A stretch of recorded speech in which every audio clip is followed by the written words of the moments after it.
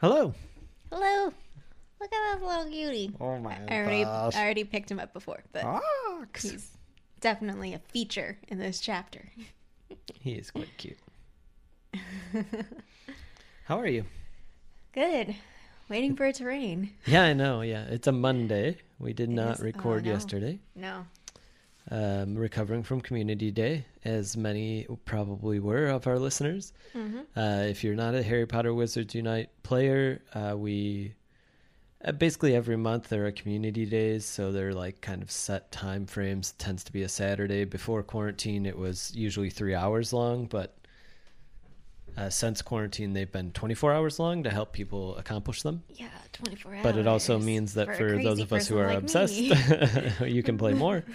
And so lots of streaming, lots of good fun, great people. It was a great time. Mm-hmm. But then, yeah, yesterday we needed a day. Mm-hmm. We needed a day. Yeah. How are you doing today, though? Pretty good. Yeah. Yeah. Same. We cooked a good dinner. Mm-hmm. We have been waiting essentially all day for rain. I was planning to lawn mow, and I was kind of waiting for it to rain. It said it would be 2 p.m., and then it said it would be 4 p.m. Yeah. Alas. Earwax. Earwax. Yeah. Anything else going on, though? No, not that I can think of. Having a new lots of event fun streaming. starts tomorrow. The Brilliant event week 2. We got new foundables. I don't know if we talked about that last time, but Draco Malfoy is in the game with Marcus Flint. And then there's more Quidditch stuff. That's why I brought it up. So this second week is also Quidditch themed. Brilliant McGonagall is going to be here. Brilliant other things. And yeah, we're closing in on 11 months. So I should make that video because I have some thoughts about where they could go. I don't know. This chapter in particular really set me off. This with book Wizards chapter? Unite. Oh, dear. Okay. Wow. Should we get into it then? Yeah. All right. Wands Wands ready. ready. Turn to page 306. 300. The Heir of Slytherin. Today's lesson is called Nearly Immortal. Synopsis. It's a long one. The chapter begins with Harry nervously entering the Chamber of Secrets, prepared to close his eyes if the basilisk appears. He comes across Ginny's unconscious body, and while trying to rouse her, he encounters a strangely blurry Tom Riddle, who declares that Ginny won't wake and steals Harry's wand. As Harry tries to comprehend what is happening, he manages to provoke Tom Riddle into revealing that he coerced Ginny into all sorts of actions over the year, culminating in having her take herself down to the chamber. He tells Harry that the diary has been the medium through which he has intertwined his soul with Ginny's. Wow. Jenny. That's weird. Ginny's like one of my favorite characters. And that he is finally about to subsume her entirely. Riddle also declares that Ginny is merely a pawn in his new goal to confront and destroy Harry, whom he is obsessed with, because he, Tom Marvolo Riddle, reveals, "I am Lord Voldemort." During Riddle's diatribe, Harry defends Dumbledore and declares that Riddle will never win. In response, Fawkes arrives with the Sorting Hat, much to Tom Riddle's amusement. Riddle then summons the basilisk to kill Harry. In the fight, Fawkes blinds the basilisk. Harry pulls a sword out of the Sorting Hat and manages to slay the basilisk at the cost of a severe poisonous bite.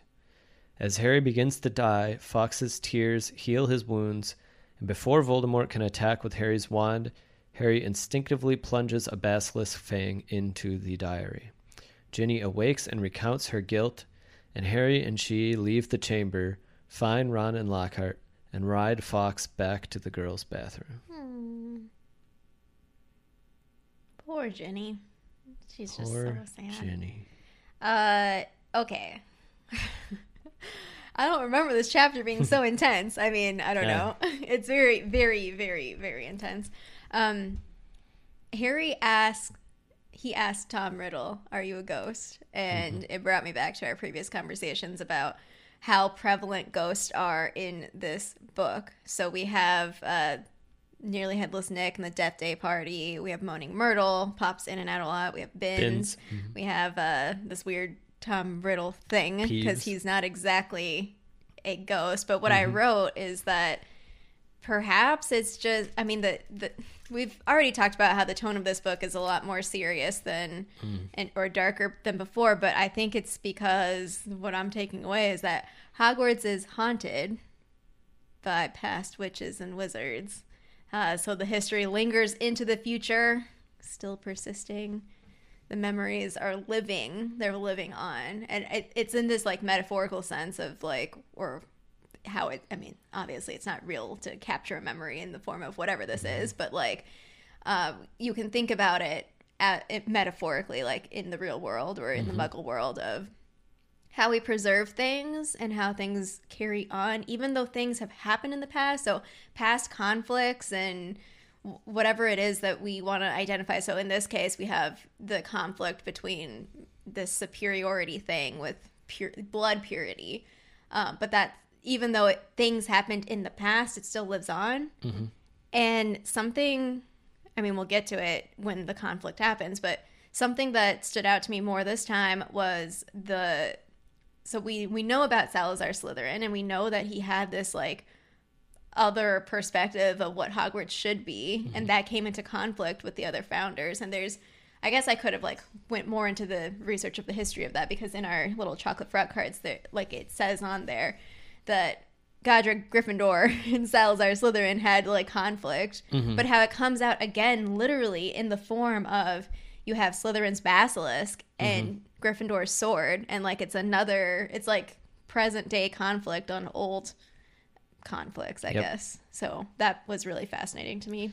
Yeah, not to mention that you have Riddle and Dumbledore at odds again still, right? 60 years later, however long it's been. I think there's a lot going on in this chapter, of course, because there's so much is revealed, but then there's all these like kind of question marks about what is even going on. Like, if I'm not mistaken, I don't even think we necessarily know at this point that it's the sword of Gryffindor. Harry just knows it's a sword. Rubies, yeah.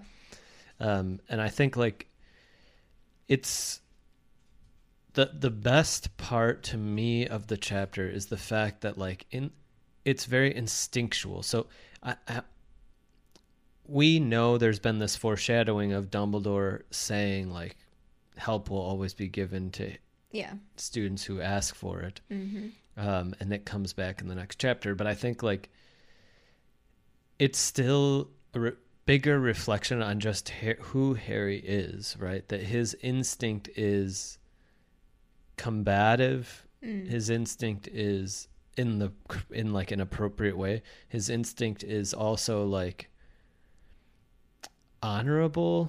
He's very sincere, right? Where Voldemort / Tom Riddle he declares that he has basically completely conned Ginny in magical sense, but also like in a very emotional sense. Tom Riddle is a con man to Ginny Weasley and like plays out the con so that he can eventually take what is most precious to her, which would be her own soul. And I think not only that, but also her memories, right? Like compared to the last chapter, is very similar to the way he Lockhart talks about it, though, is it kind of reminded me of Dementors a little bit. Like he is the way he phrased it about being more powerful due to her fear, her insecurities, and like how he weaponizes that against her, in the sense of like. In such a manipulative sense of he's trying to gain her trust, and she's like, oh, you're such a great friend, like blah blah blah, I can carry you around in my pocket. And like you have this young girl who is just navigating a sea of emotions and just being a kid, you know, and dealing with all this stuff, being manipulated by this 16-year-old whatever this thing is, and for his own gain. And it's completely insane. I mean, something that I thought about Harry, you were talking about like Harry's reaction, is that once it is revealed, then he becomes combative, because I found it so innocent and pure still that he's kind of like, help me, Tom. Like he doesn't recognize it. Even when his first instinct is not suspicion. Yeah, even when he realizes, oh, hey, he has my wand, he's like, oh, thanks. He asks multiple times. Yeah, he's like, And then it kind of, yeah. And some of his focus is just so much on Ginny. He doesn't even care that Tom Riddle is there, whereas Tom Riddle is obsessed with the fact that Harry is there. Mm-hmm. I think it goes back a little, so maybe this is the right time to kind of get into this, but the research that I did was on phoenixes. Mm-hmm. And that's where I kind of wound up coming up with the title of Nearly Immortal, because I want to contrast like phoenixes and what Tom Riddle is trying to do. And not only that, but the basilisk, which was... it sheds its skin and all this type of thing, and it seems to live a very long time, 1,000 years maybe. But here's a lot of information on phoenixes. So usually phoenixes will nest on mountain peaks, and they are gentle herbivores that are not known for fighting. As phoenixes approach their burning day, they resemble a half-plucked turkey. The bird suddenly bursts into flames. We saw this earlier in the book, like, only to rise from the ashes shortly after. In a number of days, they grow back to full size. Thanks to this ability, phoenixes live to an immense age, perhaps even forever. Of course, they don't know for sure. It is a possible rare corporeal form of the Patronus charm, and it is in fact Albus Dumbledore's Patronus, which we see in a later book. So we know some of how they look. Apparently, their golden tail feathers are or can be very hot to the touch. Yeah, that's what Harry said. Yeah, but it's unknown if they're actually capable of burning somebody, as neither Harry nor Dumbledore get burned by them when they touch it. Yeah. So it's speculated that maybe Fawkes can control the temperature and simply choose not to burn. But of course, the most startling of the abilities is that burning day regeneration. So... they have all these sorts of abilities, including being able to take the full force of a killing curse and still be reborn. They're immune to the gaze of a basilisk. Yeah. So they're immune to the gaze, but Fawkes did that because Harry is obviously not immune to the gaze. Right. Due to a couple more things and then some like quick facts. So... due to phoenixes being very difficult to tame and being one of the most detached creatures in the world, the wands with phoenix feathers are the pickiest of their owners. So I don't know that we necessarily know. I think we know Harry's wand has a phoenix feather core, but we don't know anything else beyond that just yet. Now some facts. So first, the phoenix is is J.K. Rowling's favorite magical creature, she declared. Sparky is the Phoenix mascot of the New Zealand Quidditch team. I'm going to butcher the name, so I'll just say the Macaws, the Matahora, possibly Macaws. Apart from Fawkes, Sparky is now the only known domesticated phoenix. The phoenix is the only life form in existence that defies the otherwise absolute rule that nothing can truly bring back the dead, although it is debatable whether they actually die at all during the burning day rebirthing. And last but not least, 4 40-foot-tall gilded statues of phoenixes are located in the lobby of the Magical Congress of the United States of America. MACUSA! That's it. But Nice. I just like she J.K. Rowling, like, again, I mean, like her imagery, her settings, and the sort of themes that she provokes are so coherent. It's really quite impressive. Like how, because like we just talked about memory, and like memory seems like it kind of is, but memory is intertwined, as you're talking about, with like institutional memory and monuments and things like that. It's intertwined with a sense of immortality and ghosts and things like that. And now we're getting that. We've taken the even further step to like this level of truly confronting the idea of not dying. Yeah. Like, we've seen ghosts, we've seen memories, we're losing memories. What does it mean to have a memory? And now we're literally staring down a memory that is trying to like be immortal and come back to life with who knows what consequences. And then also a phoenix. Yeah. So she puts them juxtaposed in such a nice way. Yeah. Harry had this quote that I wrote down. It was, well, now I'm skipping around, but it was like towards when he realizes that the basilisk thing punctured him, and he's kind of like, if this is dying, it's not so bad. Which clearly he realizes immediately after that he's not dying, that Fox is actually saving him. And then Tom Riddle like says out loud what's happening, that the Phoenix Tears has the regenerative or the healing properties. But it's really the themes of life and death, or immortality, death, fear of death, all of that is very present. Even explicitly at some points where we're thinking about what in each year, what is Harry's perspective on dying? Like, what does it mean to him? I mean, he, as we will also find in later books, like more thinking directly about his relationship to death, his parents dying, him like escaping death, like all of this stuff is part of it. And then you have this, what is revealed, Tom Riddle is Lord Voldemort type thing, and his whole thing with death. And it's and I think one thing that I didn't include in the synopsis is that Harry reveals to Tom Riddle how he survived. That his mom chose to die for him. Yep. And this shows the schism within Tom Riddle / Voldemort's kind of detached he is simultaneously incredibly detached from death and obsessed with it, right? He's obsessed with his own death, but he doesn't understand that obsession actually reveals maybe something very true about like the power of dying and what it actually means. Because he just kind of academically says like, oh yes, that would provide a very powerful counter curse or counter charm or whatever. Yep. And it's like, ooh, so close, buddy.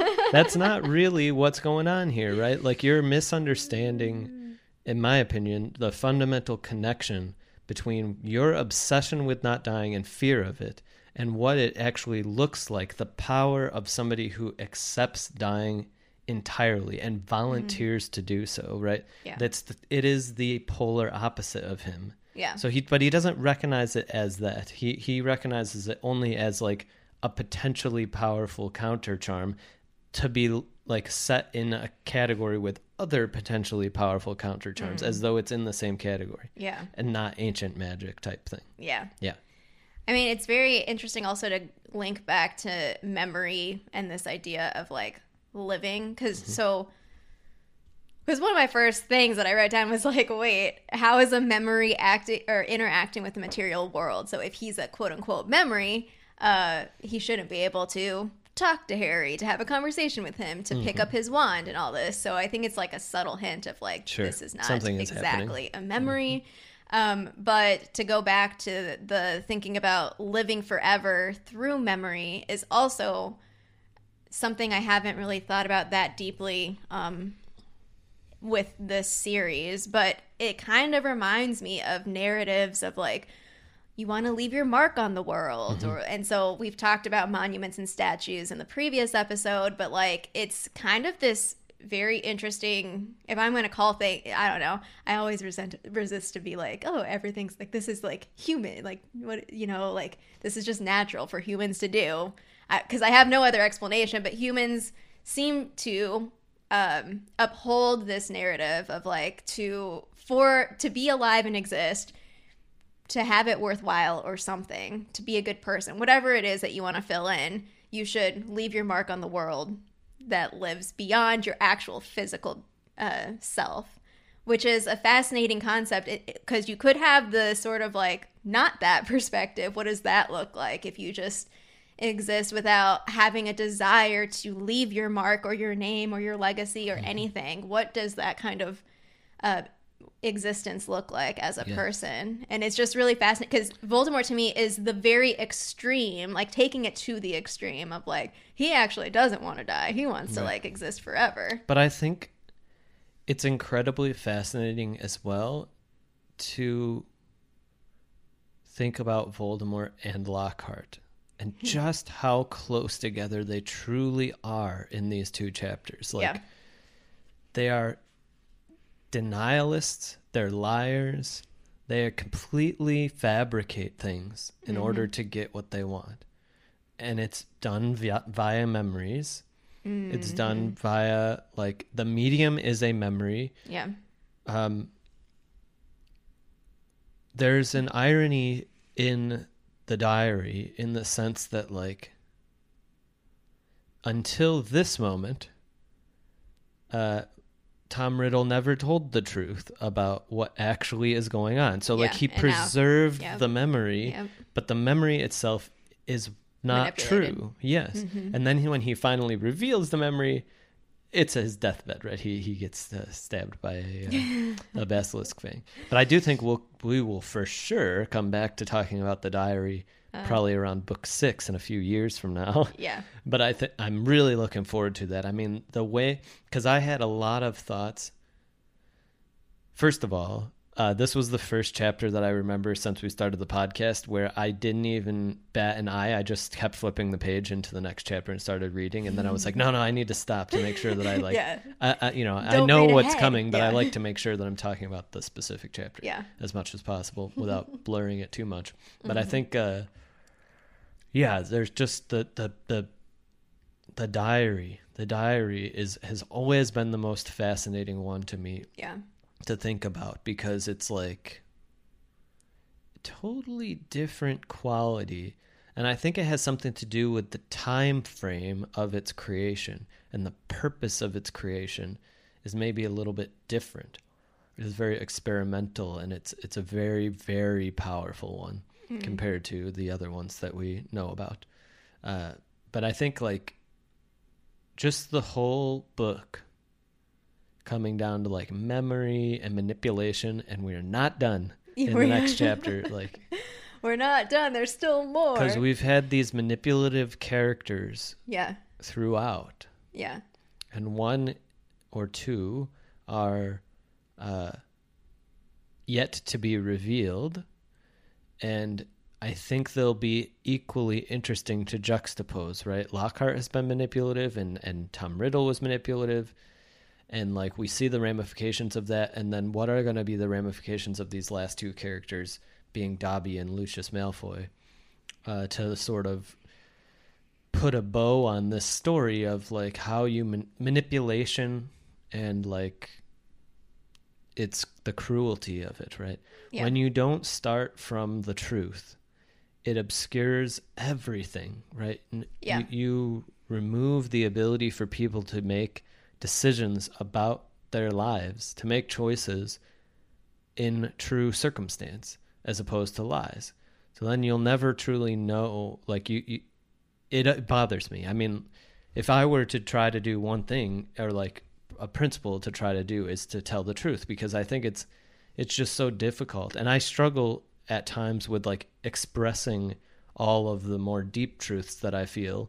But I think, like, it's such a critical project, because when you don't, and like we see in the past two chapters, it just completely, it's just horrible. It's horrible to me. The last two chapters are, when we go on and keep reading, I wonder if I will stay on this, but for me, they're the hardest two chapters of the whole two books that we've read so far, in the sense of, like, what the themes, the things that are at stake to me are just monumental. They're terrible. Yeah. So there was a parallel that I wrote down that, so Harry again is confronted with the master manipulator, because I'm excluding Lockhart from this, because last book it was Quirrell, and so he's face to face with Quirrell at the end of the first book. There's this reveal, and you're like, oh man, I didn't see where that was coming. I mean, it's kind of interesting also because Harry goes into these, like, situations with friends or with people, and then ends up, like, by himself for that final confrontation. So now we have Tom Riddle, who we find out is Lord Voldemort.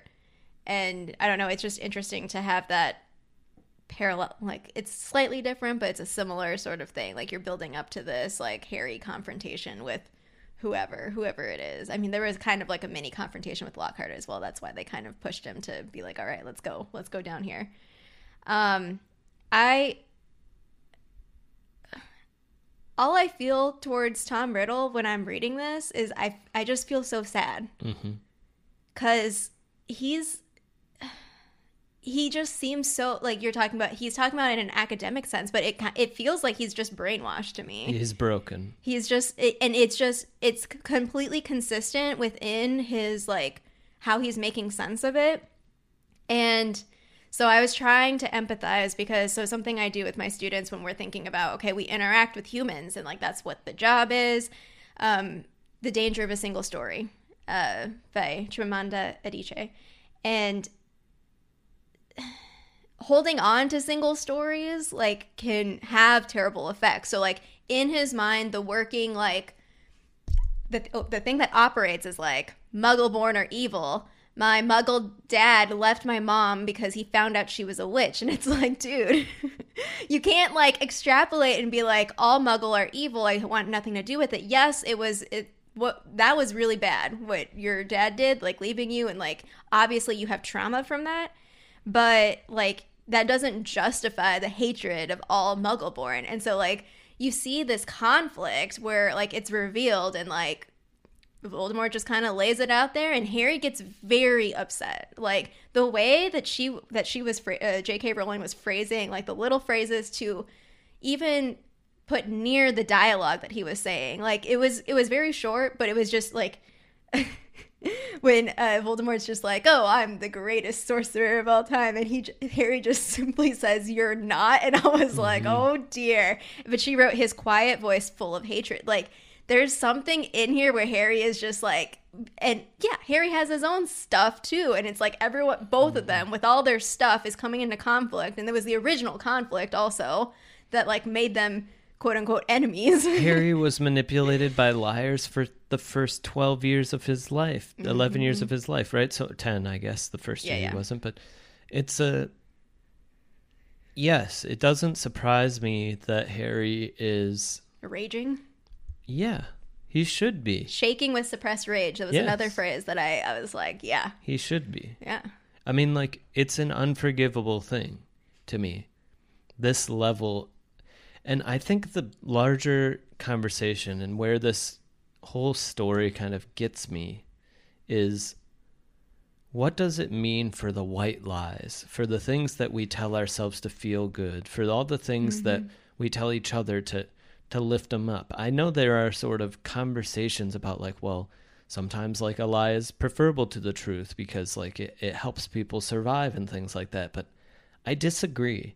I disagree, like, vehemently. I think it's a sabotage. It may look like a short-term gain, but it is long-term pain to tell white lies to each other, to give advice that's like cloudy, to do these types of things, like to not admit when you don't know something, to not admit when you've changed your mind, because it becomes a denialist sort of standpoint. And I think that's what Voldemort and Lockhart represent here, is like two kind of different pathways of, like, telling some lies, telling some more lies, like being able to stack a house of cards of lies, and, like, for both of them it comes crashing down. They both have spells rebound on themselves,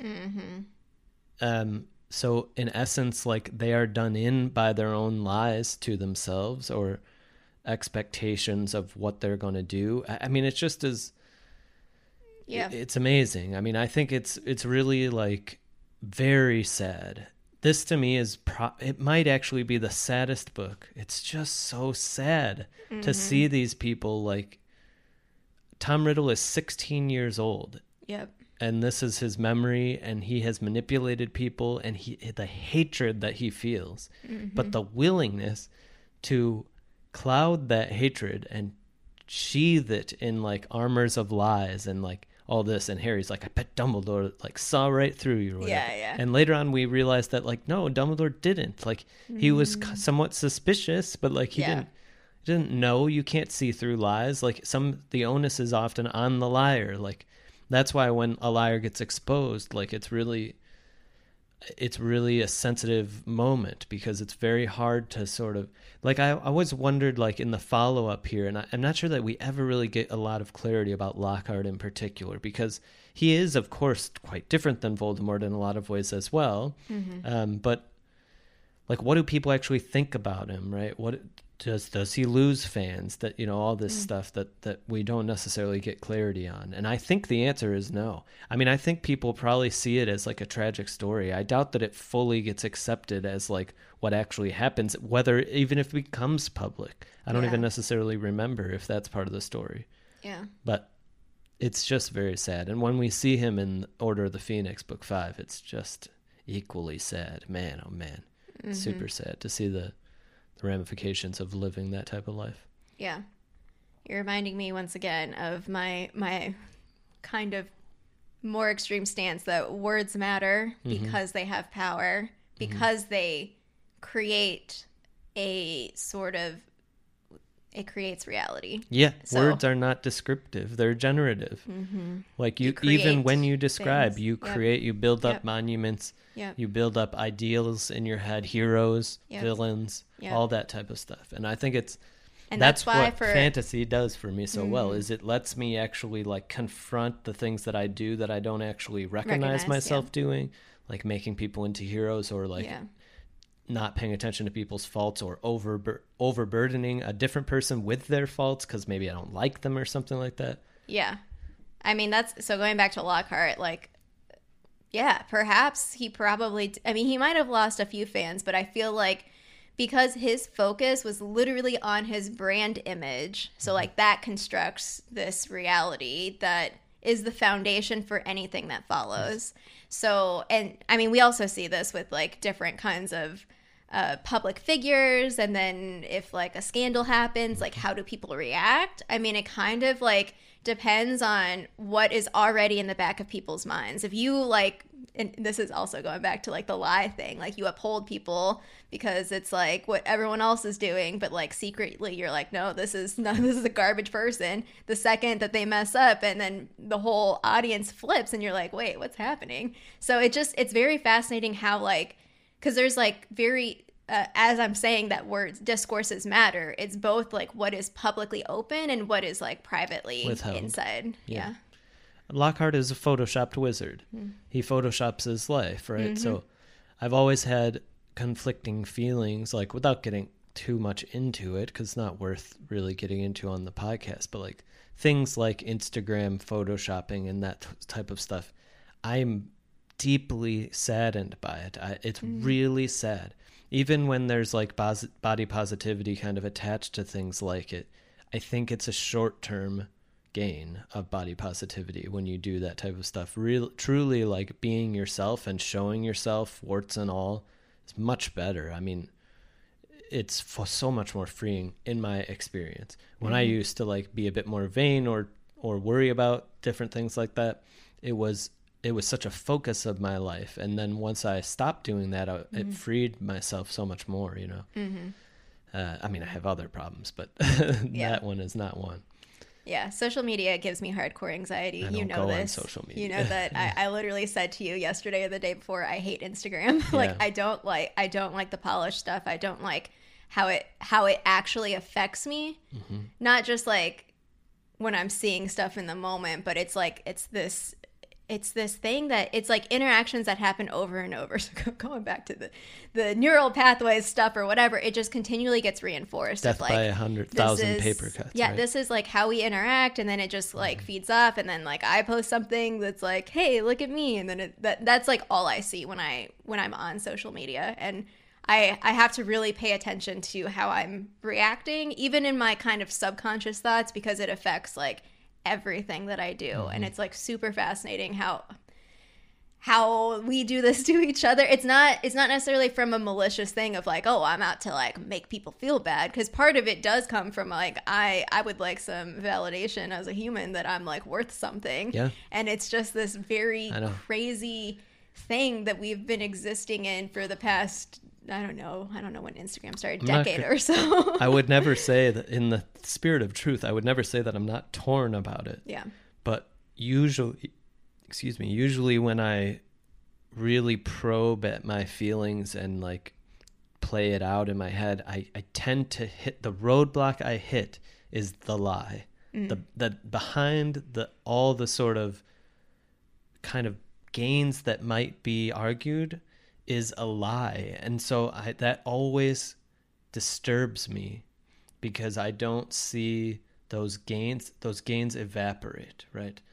Anything that like is sort of gained for me, and again, like I can't comment on other people, but I worry about it. Like if I'm lying outwardly and I start to get like self-esteem from that, it's built on a lie.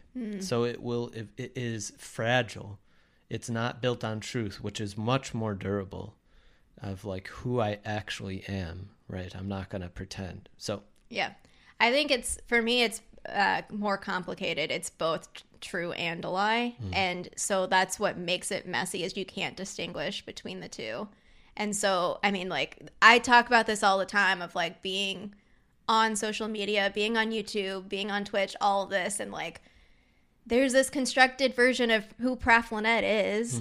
That's still me, but it's not me. And it's really hard to like talk about.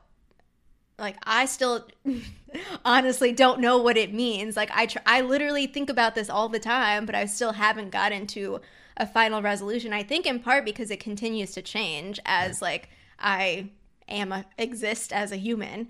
And so it's very messy and complicated, because I think that it can be both true and a lie, but not because you can't, this is just the reality. You can't control like what other people do. Like It would be, and going back to what I said last week, like being vulnerable at all in any sort of sense, if we're talking about like teaching and learning, which is the context I was talking about it last week, or if we're talking about just like having relationships with people, like actually saying what you think and feel puts you in a vulnerable position. And like my opinion is that I will only do that with people who I truly actually care about, like to be open and honest like that. I would say more open and honest as a public person than like I should, maybe. I don't know. If I had a PR person, maybe they'd be like, hey, maybe you should tone it down with like your personal stories. Yeah, touch it up, make it, phrase it this way or that way or whatever. Well, I appreciate you saying that, because I think like it gives me a lot to think about, because I'm a bit of an outside commentator. I mean, I'm close to it somewhat with you and like streaming, but streaming is different to me to some extent because we're very in the moment. Yeah. So it's not as touched up. Edited But I totally understand what you're saying about it, and I think even what I'm saying now is a very incomplete sense of what I actually think about things, because I've thought, like, for example, a lot about like the metaphor of the Horcrux out in the real world and what it means to like separate yourself. And I think that's part of what you're getting to, of like, if you're presenting part of yourself only, could that be thought of as a lie? Maybe, but it's also true, definitely. So like, if you obscure other parts, but it still is truly you, like, then, you know, who am I to say like true or false? But I think there are lines that are gray and moving, but they're still interesting and important, I think, to think about, which obviously you do a lot, and I think a lot of people do. Yeah. Especially in our generation and the one after. I started thinking about this before I started my YouTube channel, because social media just got, I don't know, I keep talking about being a millennial, because like I feel like we grew up with the internet, so it's something that was new, something to try to understand. And so even though I didn't necessarily think about it in an academic sense when it first came out, it is something that I feel like growing up with it during some sort of formative time, it is something that you're just still trying to process. And so I feel like there was a certain point when I remember this distinctly. There was a certain point when I was like, wow, Facebook is really weird.